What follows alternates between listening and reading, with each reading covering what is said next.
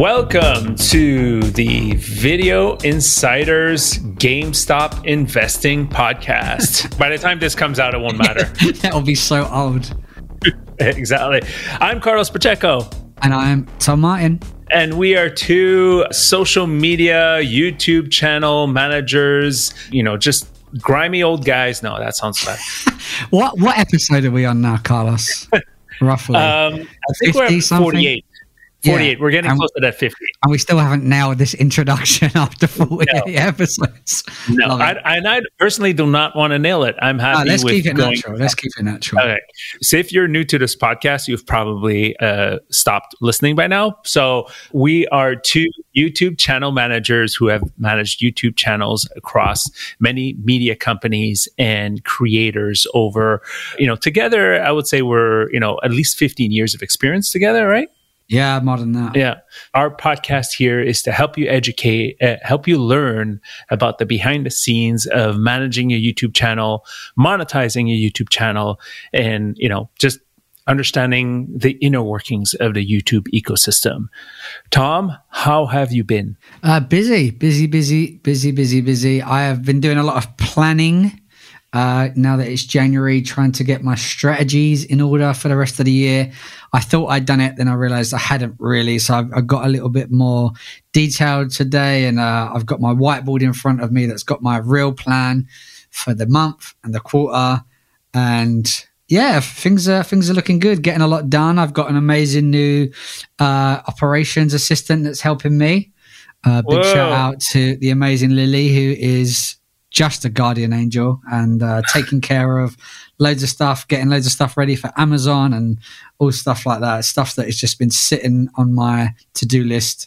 She's clearing it like there's no tomorrow. So that's been a game changer for me, and long may it continue. Wow. And what about yourself?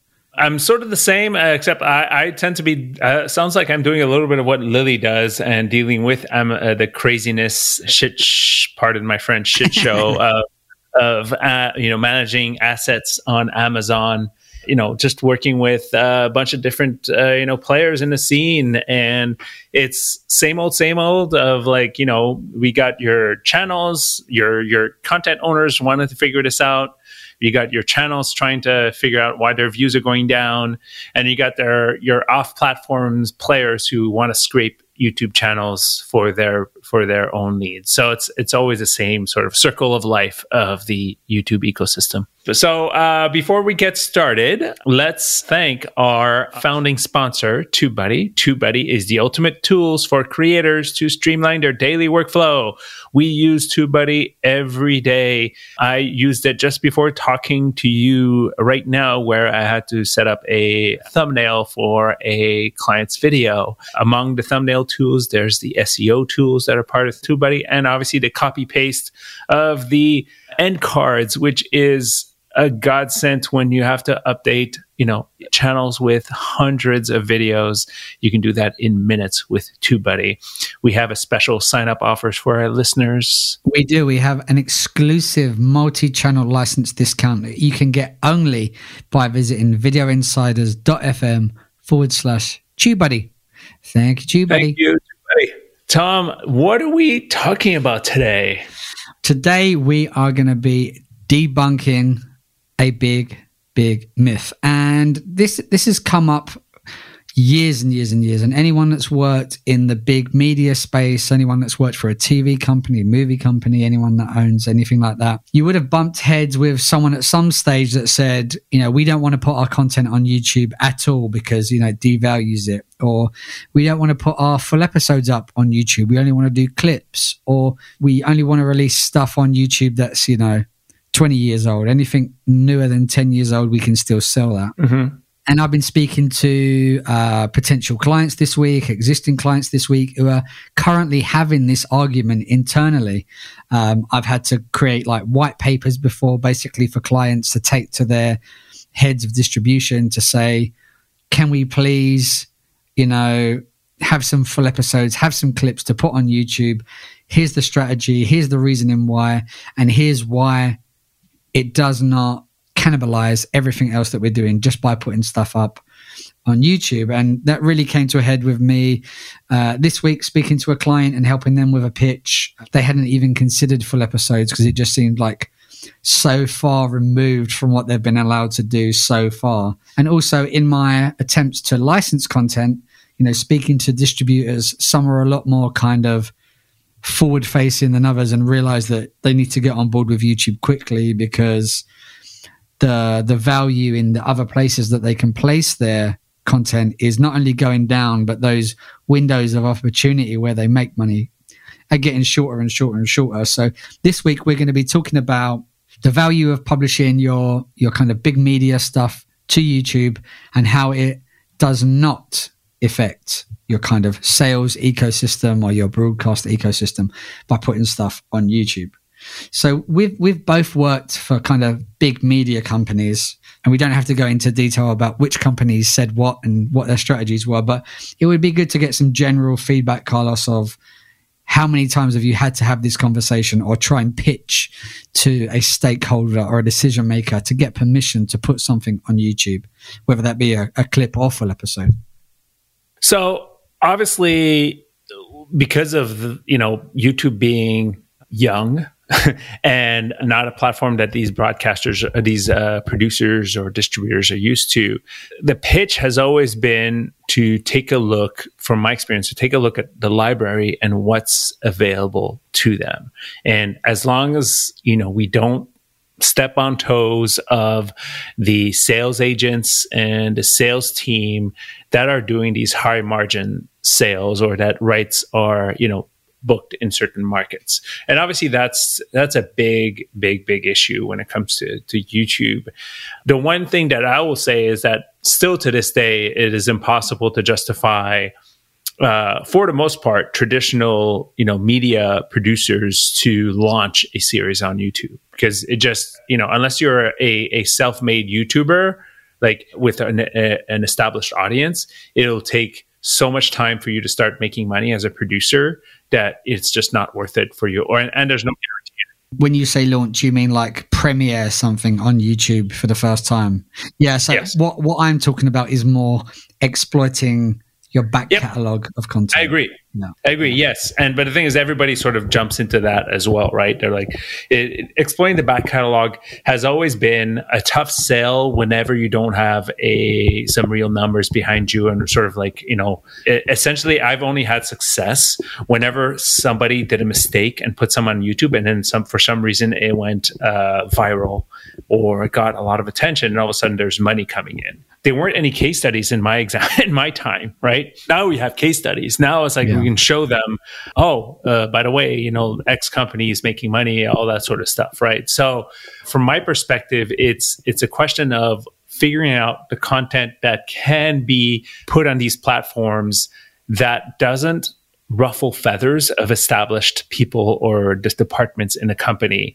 And sometimes those contents sometimes can be, from my experience, is often stuff that for some reason the traditional sales team just isn't focused on, and can be sometimes a goldmine for the YouTube ecosystem.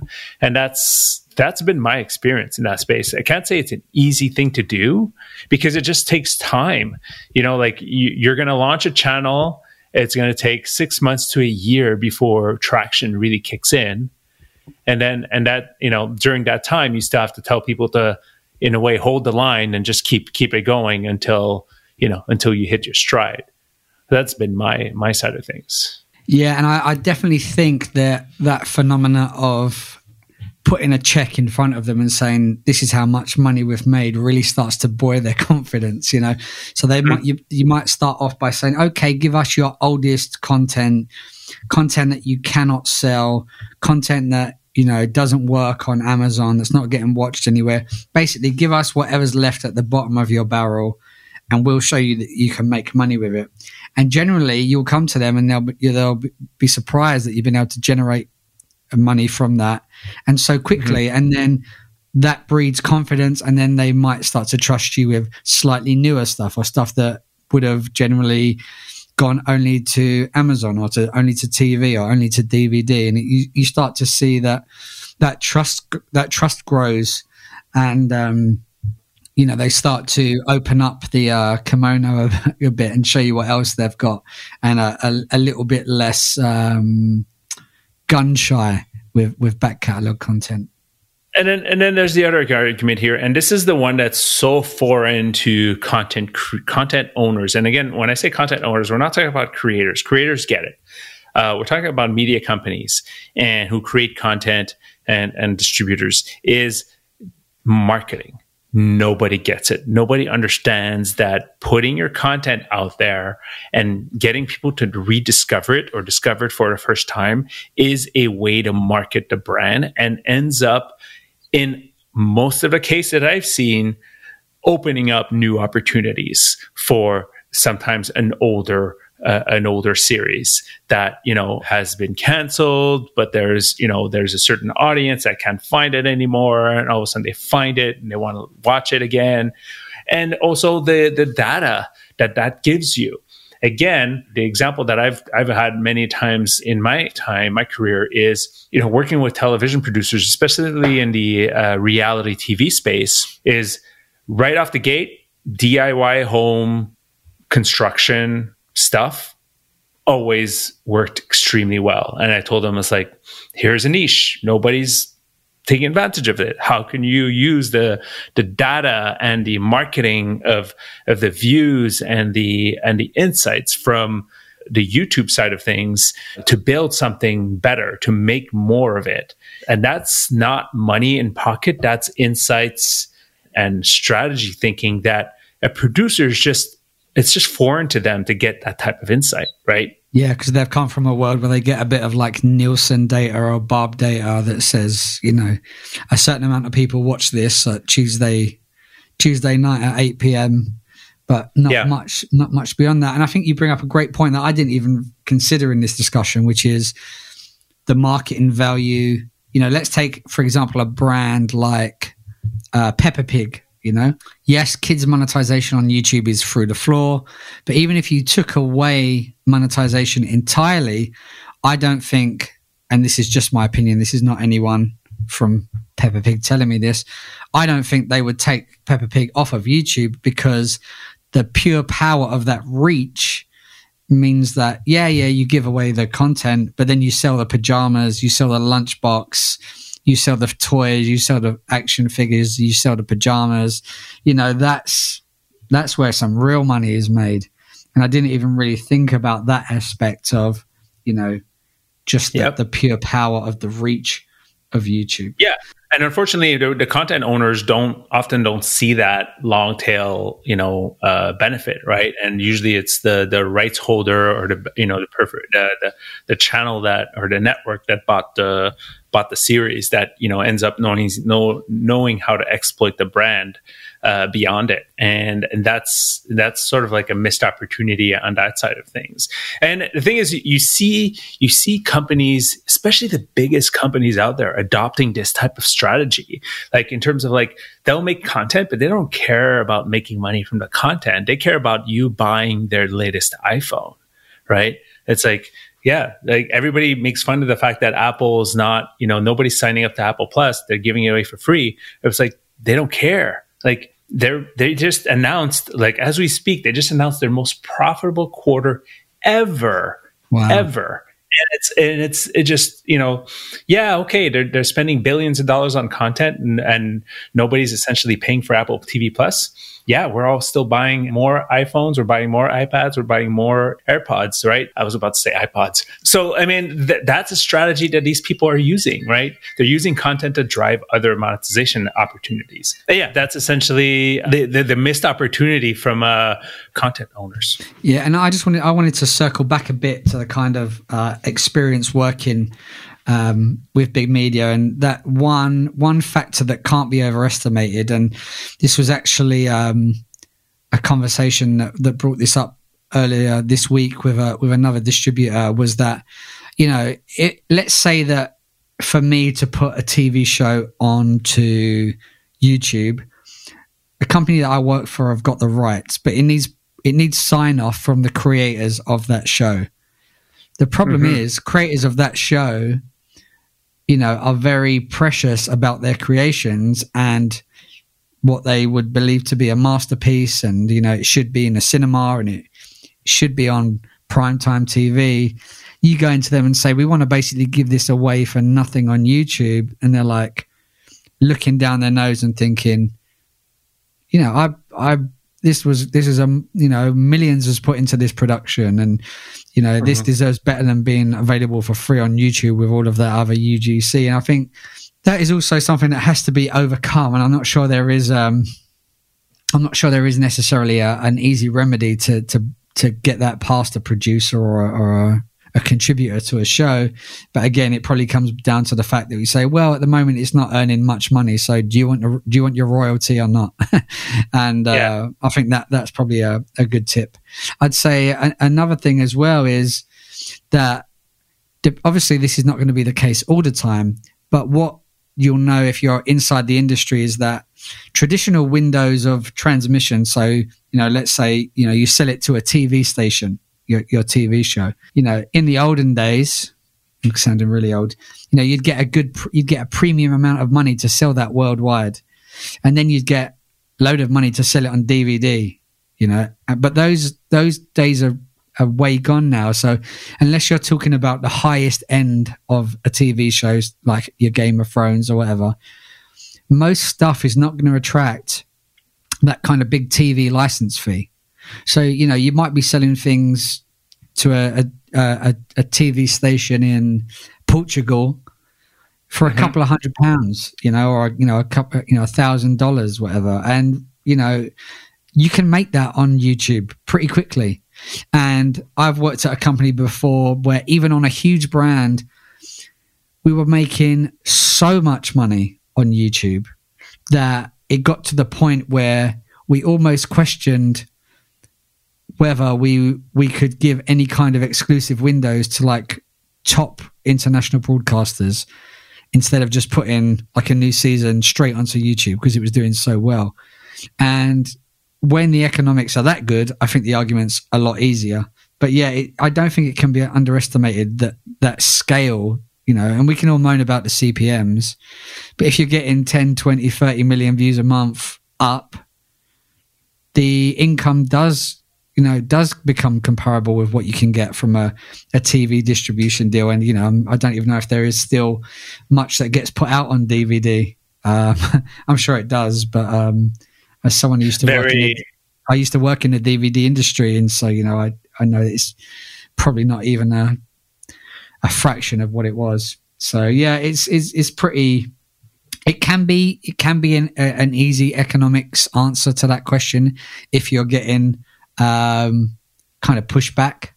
But I suppose if you're just getting started on that operation, you may not have that kind of data to hand. The part here that always amazes me as, I've spent the last 10 years in the content space is the marketing side of things, is the insights side of things that nobody seems to sort of like understand the value of, every single producer is frustrated at their network every single time because their network doesn't give them any data. And they'll be super vague because the network doesn't want to give the producer too much information, because if the producer knows that their content makes a lot of money for the network, the negotiation is going to be a pain in the butt for that, right? That's one reason. Other thing is all these other platforms, these digital streaming platforms, they're sort of playing the same game. They're giving you analytics, but they're giving you very rudimentary analytics. Finally, and I just want to close this up. The great example is the Karate Kid, the Cobra Kai series.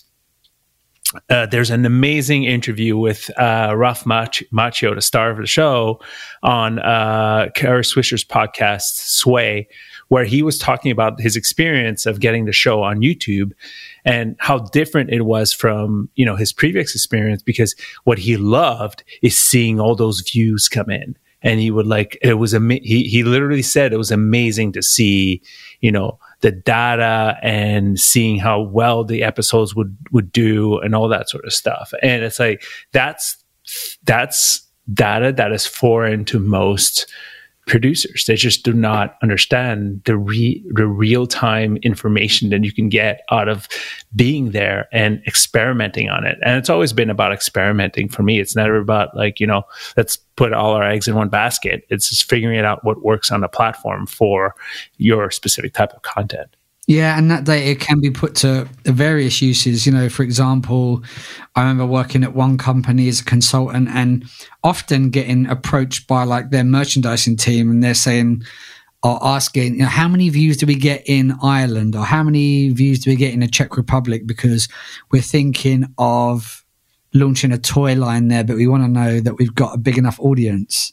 If you didn't have that kind of data, you might invest a whole ton of money to launch something into a region where no one even knows who you are. But you can also find these amazing opportunities like, oh yeah, it's doing really well in Spain. Like we need to go and approach some, licensees in Spain specifically.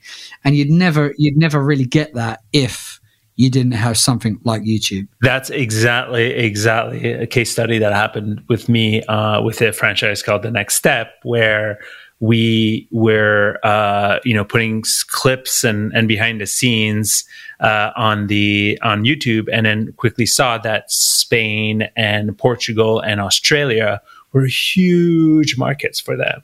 And even though the show was being distributed in that market, the network didn't really care locally that there was clips on YouTube. We were able to use that to renegotiate. And also, again, I always fall back into the marketing side of things. Once our channels got big enough, the size of the channel became a new negotiation sort of tactic for selling the show to a new network, where we would say, hey, our show's premiering on a new network. How can we leverage our social media, our YouTube channel, to drive people to your network, right? To say, hey, our show is now available on Disney Australia.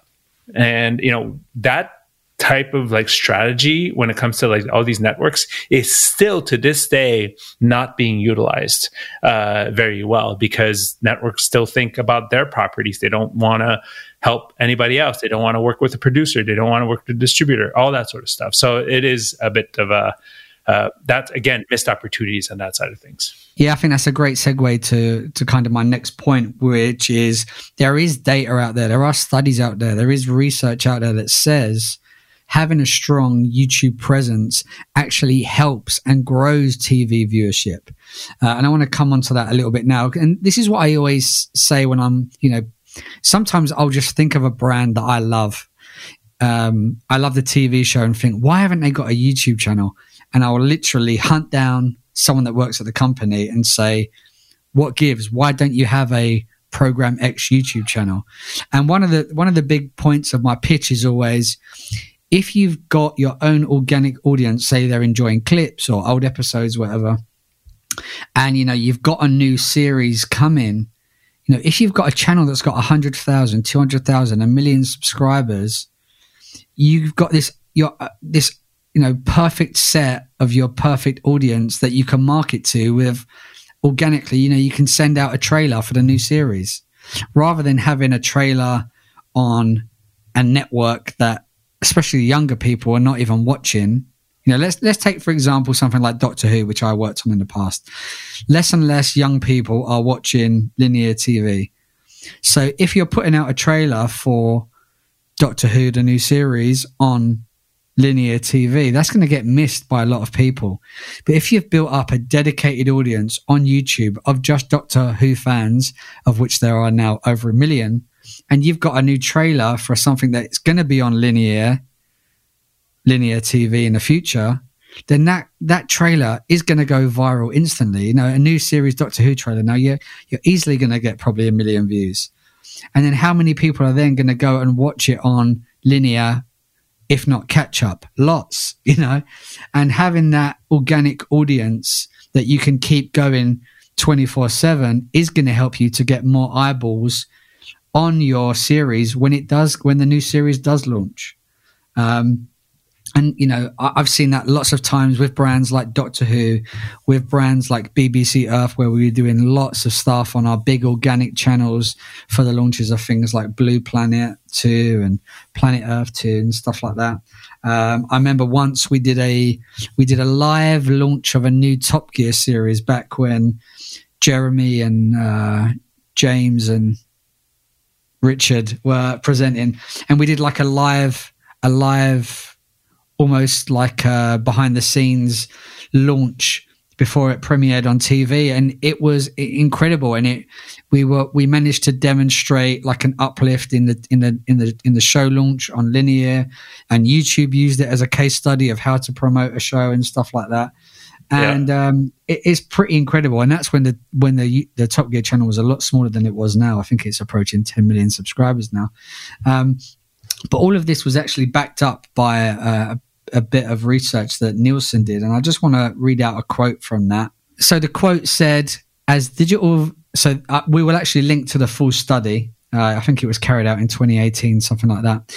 But the kind of top level learning from it was, as digital video viewership continues to grow on platforms such as YouTube, advertisers, agencies, and TV programmers have an opportunity to leverage the connection between digital views and TV audiences. And then they go on to say, their research shows that YouTube engagement through views and uploads is connected to TV reach, or bringing more people to trial the TV show, and in general playing a part in keeping viewers connected to the program. And that makes perfect sense. You know, if you're thinking about something like my favorite, Carlos, The Masked Singer, like, you know, you can watch it on a Saturday night, but then you can rewatch all the performances like within hours, you know, behind the scenes stuff. And it just keeps keeps things front of mind for next Saturday when the next episode comes out. And obviously other shows are available. None are as good as The Masked Singer, of course. I think as well, especially when you consider that YouTube reaches a much younger audience than linear TV. So yeah, I'd love to get your thoughts on that kind of correlation, Carlos. Well, I mean, I think that's the beauty. I think this is the reason why many YouTubers exist right now, right? There's a reason why there's, you know, recap videos and you know, videos of you know, sort of like drilling down into the content and rewatching, you know, like, again, like, that's the missed opportunity that often these, you know, the content owners miss out on, is like, there are people that are, okay, you're watching, you know, there's a huge amount of audience right now still listening to still watching linear, and linear meaning like it's live broadcast, you can't rewatch it. And then after want to sort of like, you know, get more information on it or find more content about it. And what's really interesting these days is the streaming platforms are starting to really take advantage of this. And I sort of take the example here is there's the new show on Disney Plus called WandaVision, right? And it's like the first piece of Marvel content since the pandemic, essentially, at the end of this point. So everybody's loving it. And what I found interesting is that they've launched another show called Marvel Legends in Disney Plus, and all it is a 7-minute recap video of Wanda Maximoff's like sort of like story. And I was like, that used to be YouTube content, right? You would do like a you know, who is Wanda type of thing on YouTube. And it's like these platforms are starting to use those strategies to keep people on the platform instead of going to YouTube to find out more information, right? You know, it's going to happen more and more, but it's like there's the perfect case study as to like why you need to put like extra content behind the scenes, everything that all the sort of that there's a word in TV industry where you send package of extra content to your broadcaster, be it like trailers and clips and all that sort of stuff, and often that stuff is outside of rights limitations, right? And that's a lot of stuff that sometimes is missed out as an opportunity to put it out there and just see what happens as people are trying to figure things out. Again, I've had success where, you know, specific we weren't allowed to put full episodes, but specific performances in each episode we were allowed to put up. So we were able to benefit from just focusing on specific highlights of the show and just putting it out there, and it it went bonkers, right? So it's such a correlation with the regular show. I feel like I've said this before, but one of the things we saw is when a show was live, our views would actually go down. Our views in the market. So again, the example here is the show's live in Disney Australia. Our views would sort of stay flat. And then all of a sudden, the show would when I say flat, I'm not talking about like no views. I'm just saying it wouldn't be like nothing would just like pop. Yeah, it sort of plateaued. But once the show would be off season, for some reason, our views would blow up. And it would be like, it just basically show us that people are still hungry for this. Yeah. And they're not to the whole season thing. They want to keep consuming this stuff. Even though they've already seen it, they want to still rewatch it, rewatch scenes, reconsume it, and share it with their friends. And that was sort of eye-opener for me. Yeah, and I think generally what the report shows, and I think what has generally been my, I don't know what you'd call it, my general theory, wisdom, whatever you'd want to call it, is that you just need to go where the audience are. Like, don't try and pull people to come and watch it in your own player if they don't want to watch it there. If they're not coming, because your CPMs might be 10 times higher, but if you're only getting 0.1% of the viewership, then it's a wasted exercise. And the report does say that more than half of 18 to 49-year-olds in the US are either light viewers of TV or do not subscribe to TV. And that number's only going to drop.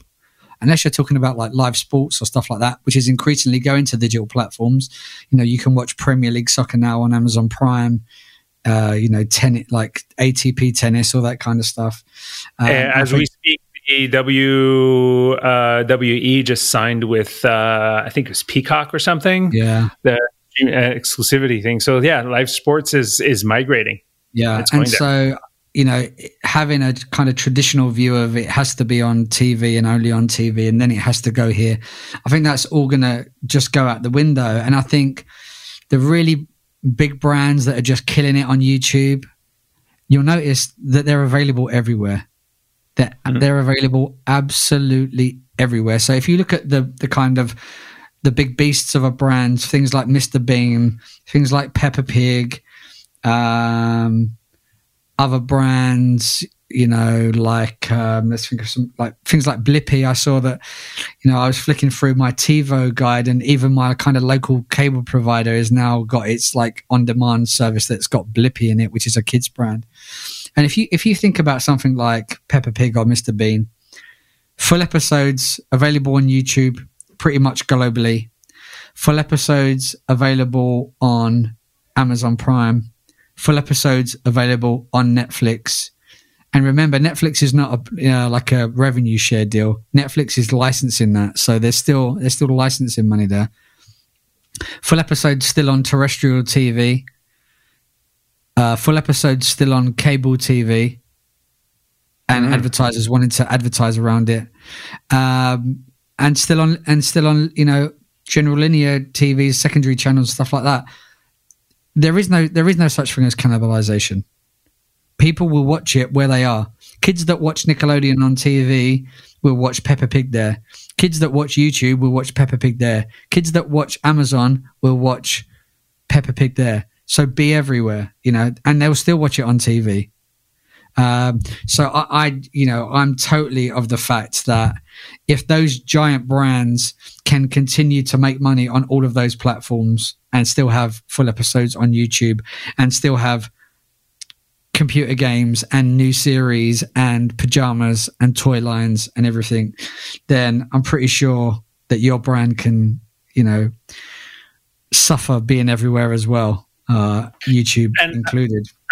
And I'll give you a little bit more of a reality these days. It's like the discussions I've had is that for the TV content owners, distributors out there that have been successful on the platform, they're now having back and forth discussions between their social media teams and their distribution teams as to like, okay, where does the content go now? Like, should we put it on YouTube or should we sell it, traditionally? And it's like the answer is not straight up at this point. It's sort of like, well, but we're making bang on YouTube. Like, why wouldn't we keep uploading new content on instead of like keeping this, putting it to market and going to MIP and doing all that back and forth, where we can, just put it on YouTube and we'll get the money and we'll get the insights and we'll do well. So, and we'll grow our brand, right? And that's the trade-off there. It's happening. It's just, the ones that are not. So again, everybody that does this, that's been successful at this, just decided to do it and experiment with it and give it the time it needs to grow. And that's something that the world of entertainment just is very foreign to do, right? They want a hit out of the gate. They want to make money out of the gate.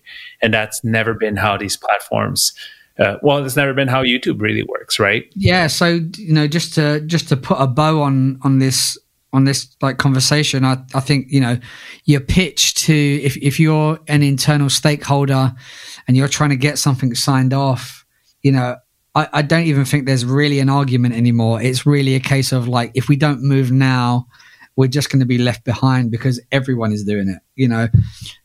Commission, there's less and less stuff being commissioned, budgets are being slashed, and if you want to get your stuff on TV, there's more and more competition than ever. Stuff can be produced in foreign countries for a lot cheaper, and you have to deal with gatekeepers.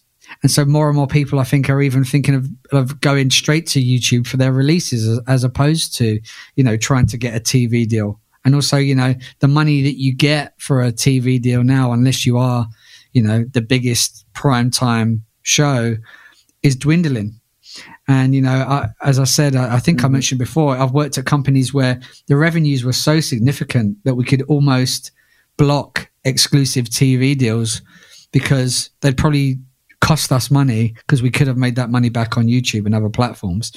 And so I think the key word that you need to remember for 2021 and beyond is non-exclusive.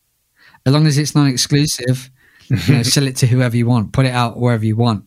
But as long as it's not kind of front like first premiere window, I think YouTube has to definitely be part of your distribution strategy. Agreed. I've beat you over the head to death with that argument now. Yes. Well, I mean, the thing is, we've been in a space, right? We've done this so many times with, and we've been there since really the real like it's still in its infancy, but we've been there since like inception, really. Yeah, and it's frustrating, to be honest, is to still be fighting this battle. Yes, but hopefully this will give some of you guys out there the fuel to go and fight that battle internally and win. Of course. And we haven't even talked about the opportunities when it comes to piracy protection, and that's like a whole. Yeah, I think we're gonna have to. It was springing into my mind again and again and again. So I think we have to have like another follow-on conversation with this about should I be monetizing my user uploads or not. So let's park that one for next time. No, this is the part that, I'm realizing this pandemic is making me miss, is sort of like our opportunities of just having a beer and shooting the shit and just talking, what's going on, what's happening, and our frustrations of this world. And what's just, this podcast sort of does a little bit of that, but it's like, I just had a little bit of a melancholy thought about like, oh man, I missed Vid Summit and, random conference where we hook up and just, hook up in a platonic way. Don't give away our secrets, Carlos. Thank you, guys. I hope this is going to help you to fight some battles internally. And I know there'll be a lot of you out there just nodding your head like, yep, they don't get it. Yep, they don't get it. Yes, I've had that argument. So, please do use this. And we're going to try something a little bit different on this. I'm actually going to get made into a really detailed guide that will be published on my website, Channel Fuel. So we'll make sure to link to that in the show notes as soon as it's ready. Yes. So check that out, and you can use that hopefully as fuel for your argument. Every pun intended there. So thanks for listening, guys. Of course, we need to say thank you to our amazing sponsor, TubeBuddy. Thank you, TubeBuddy, for being an amazing and essential tool to managing YouTube channels and YouTube content. And the best way to sort of grow your audience on YouTube is to have the YouTube plugin on your browser desktop, and especially on your desktop, right? Anyway, there's also an app. Spoken like a true old man of technology there, Carlos. And remember, you can get an exclusive multi-channel discount only by visiting videoinsiders.fm. Thank you, TubeBuddy. Guys, if you did find this useful, please do share it with someone in the industry that will need this help in fighting that good fight. Give us a rating and review in the podcast app of your choice, and make sure you're subscribed while you're there. Until next time, Carlos, it's been a pleasure. Take care.